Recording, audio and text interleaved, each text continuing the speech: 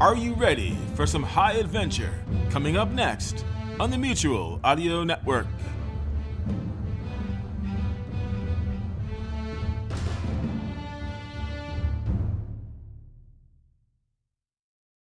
The following audio drama is rated PG for parental guidance recommended.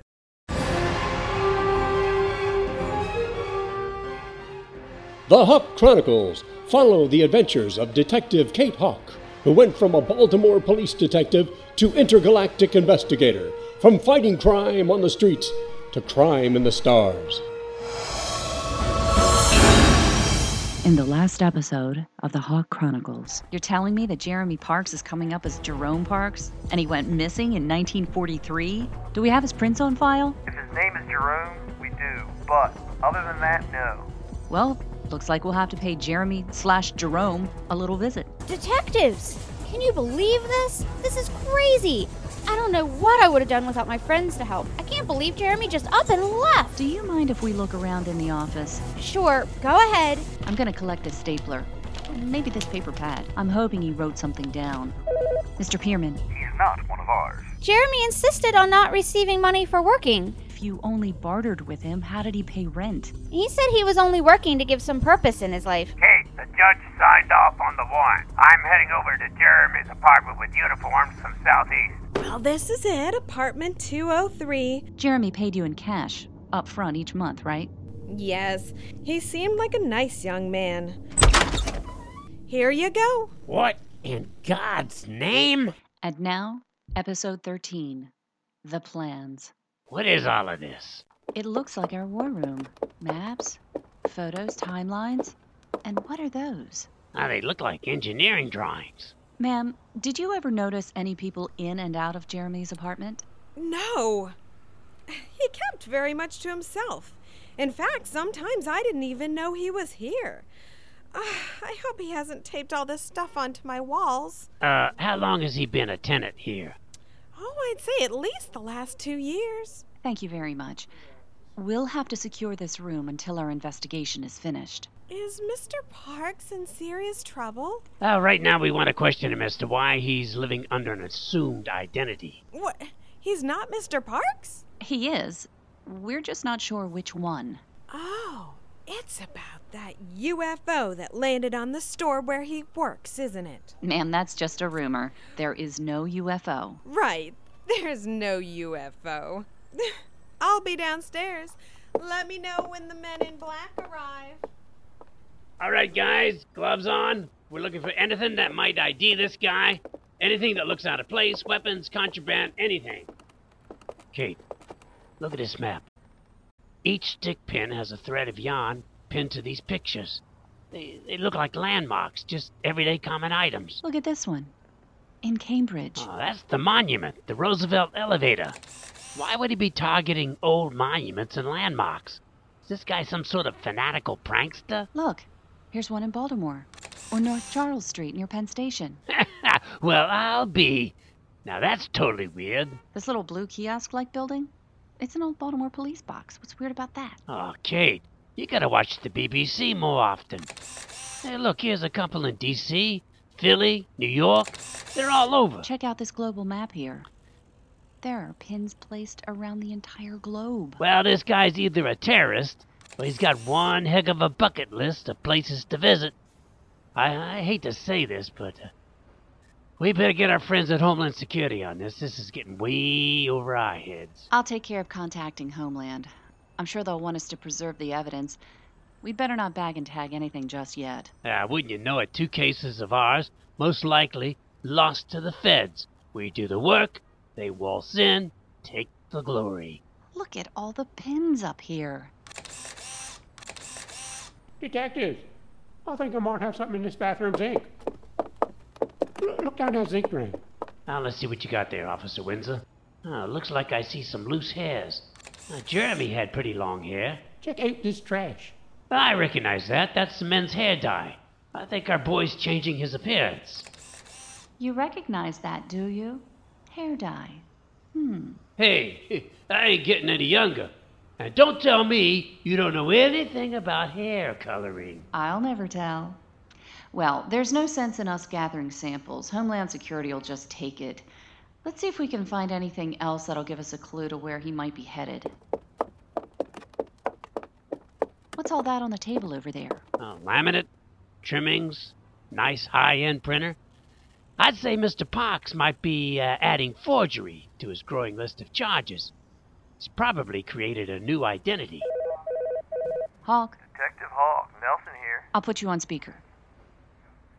Detectives, the lab was able to make out the writing on that pad from the store office. What was written on the pad? It says, Bravo Alpha Whiskey 228-1405. Jim, does that mean anything to you? Well, normally I would say I had no clue, but in this case, Trimmings? trimmings and this.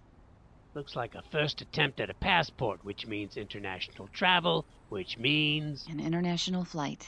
Hey, rookie, go to flightaware.com. Type in those first sets of letters and numbers. Then look for a search box that's labeled track flight. I'm not sure I want to know how you know this. Real-world flight simulation games. I really haven't flown much since my Army days. It keeps me sharp. Playing games may have paid off. Bravo Alpha Whiskey 228 is British Airways Flight 228.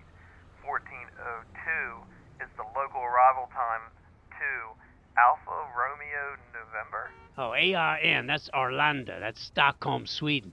About 6 hours ahead of us, so he's there by now. Nelson, do you have the contact info for the agents who came for our friend Henry? Yes, and since you didn't refer to me as rookie like someone else I know, I'll get right on it. Want me to send them straight to Park's address here on the warboard? Yes. Also, inform them that Parks may be in Stockholm. I want you to also send a uni to Florina's store. See if she has any photos of Parks. We'll need to alter it. He possibly has much shorter hair, and he might be a blonde. That would work in Sweden. Okay, Detective, I'll get right on it. And let Captain McCall know we're bringing Homeland in on this, and we'll brief her when we get back. Thanks. Maybe they can get Interpol involved.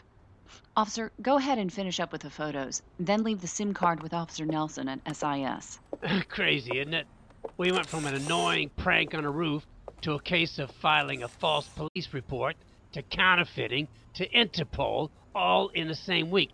And I still think he was linked to that crazy old German guy we arrested. What makes you say that? I just don't buy his story. The store owner was positive about him saying it was a German's idea. You don't say, the German told me, when you're talking about your heritage. Now, when I lose my temper, I don't say the Irishman did it. I say it was the Irish in me. Even though I suspect you're right, Jim, remember, we gotta let the evidence do the talking. It will give us the facts. Well, thank you, miss. I'll listen to my gut. Jim, what do you make of these technical drawings over here? It almost looks like a two-man sub, except for the interior. That's not a sub. That's a bomb. A really big bomb. Katie, bar the door. Wait, look here in the legend. That can't be right. 1942? Aha! It's all in German. How about that, Kate? You think the German in him made this? I don't know, Jim. Guys, make sure you get good photos of these plans before Homeland gets here. All right, we need to get back and brief Captain McCall on what we found. The trouble was, I did know. These plans were drawn up by Von Longer right before the IDF stepped in. But how did Parks get them? The only explanation was that Parks was there when Von Longer landed in the STIP. That would explain how he got off the roof. Parks had a key to the store and helped him escape. Henry must have given him the plans, but how could Henry have the plans if he escaped from prison? Then it hit me. Von Longer didn't bring the plans with him to give to Parks. Parks had the plans, and Von Longer was looking for them. Either Parks or someone from his past had to have crossed paths with Von Longer. Why these plans still exist is the real question. Detective Hawk, I understand there were some new developments in your monument case that might involve Homeland Security. Again? Captain, it appears that the store clerk, Jeremy Parks, boarded an international flight to Stockholm, Sweden last night. When we searched his apartment, we found maps, blueprints, and evidence of him changing his appearance and identity. And we're bringing in Homeland Security because of maps showing possible targets? That and because of the blueprints for what seems to be a very large bomb. Do we have any reason to believe that this bomb has been manufactured? Captain, these blueprints are from World War II. The main components seem to require uranium, and I don't think the amount required could be bought without raising red flags. I think what's at stake here is the technology. The technology to make the bomb, rather than an actual bomb. I believe so.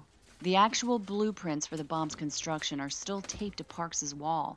I think what he made off with were the notes, equations, and papers from the scientists who developed this during the Second World War. And since the Germans never used an atomic bomb against us, we can deduce that they never built it. So why Sweden? What would take your suspect there? We're trying to get some additional info from Interpol, but I'm afraid once Homeland Security gets on board, we might never know. Thank you, Detective. Let me know when Homeland takes the case. We've wasted enough time and manpower on this one. Captain McCall, I couldn't agree more. Detective, have you had lunch yet? Brought it. There's a stand close by that sells the best hot dogs this side of Camden Yards. Did you get that photo of Parks? Yes, I did. Now look, they have really nice buns and great dill pickles. Is the photo good enough to use to alter his appearance? Like you, it's perfect. Brother. Hey, their chili dogs are incredible. Haven't had a chili dog since I was 5 years old. Threw it up that night. Never had one since. Thanks for bringing back the memory, Nelson. Pierman. Were your Homeland guys contacted? They're wrapping things up at Park's apartment as we speak. We'll take care of the cover-up. Like Von Longer, our Homeland Security officers will assume the case. We'll plant false leads and stories at the real Homeland headquarters, and that should put the matter to rest. How about Stockholm? Can your people there arrest Parks? Unfortunately, he slipped through before we could get there. There were extensive maps of the world, Pierman. There were hundreds of pins and pictures plotted on them. I'm guessing those are STIP locations. That would be correct. It looks like Parks and Von Longer were planning an operation to take out all of our STIP pads that we have. But since Von Longer has turned to our side, Parks will be working alone. Well, unless this guy's a nuclear physicist, we'll go to the notes he has. There is a possibility that Parks has a contact in Denmark. The quickest way to Denmark is to take the direct flight to Stockholm, then rent a car, and take the Oreskud Bridge tunnel. So I'm guessing one of the things he forged was an international driver's license. I've no idea how this guy comes up with so much cash to fly internationally, pay rent, and rent cars without any bank accounts. He seems to have extensive resources. I'm getting an update from our people at the apartment. Well, this is highly unusual. Pierman, in this case, what hasn't been unusual? Kate, I think I know why he is headed to Denmark. Well, in my short time of knowing you, this should be interesting. Why, pray tell, is he headed to Denmark? Because that's where he crashed his B-17 and met Von Longer. Kate, he's one of ours. In yet another twist in the case, Kate must now find out how Parks could have met Von Longer in 1943. How did Parks get there and when? Find out in the next episode of the Hawk Chronicles, The Dane Connection. Sweet Sue has been tied to the railroad tracks. Will our hero save her? Well, of course, the hero always prevails on Thriller Thursdays. I'm John Bell, the hero that rarely prevails in Bells in the Bat Free, the comedy show you can hear every Friday Follies and a bunch of Sunday showcases. Oops, looks like the hero may have been a tad late there.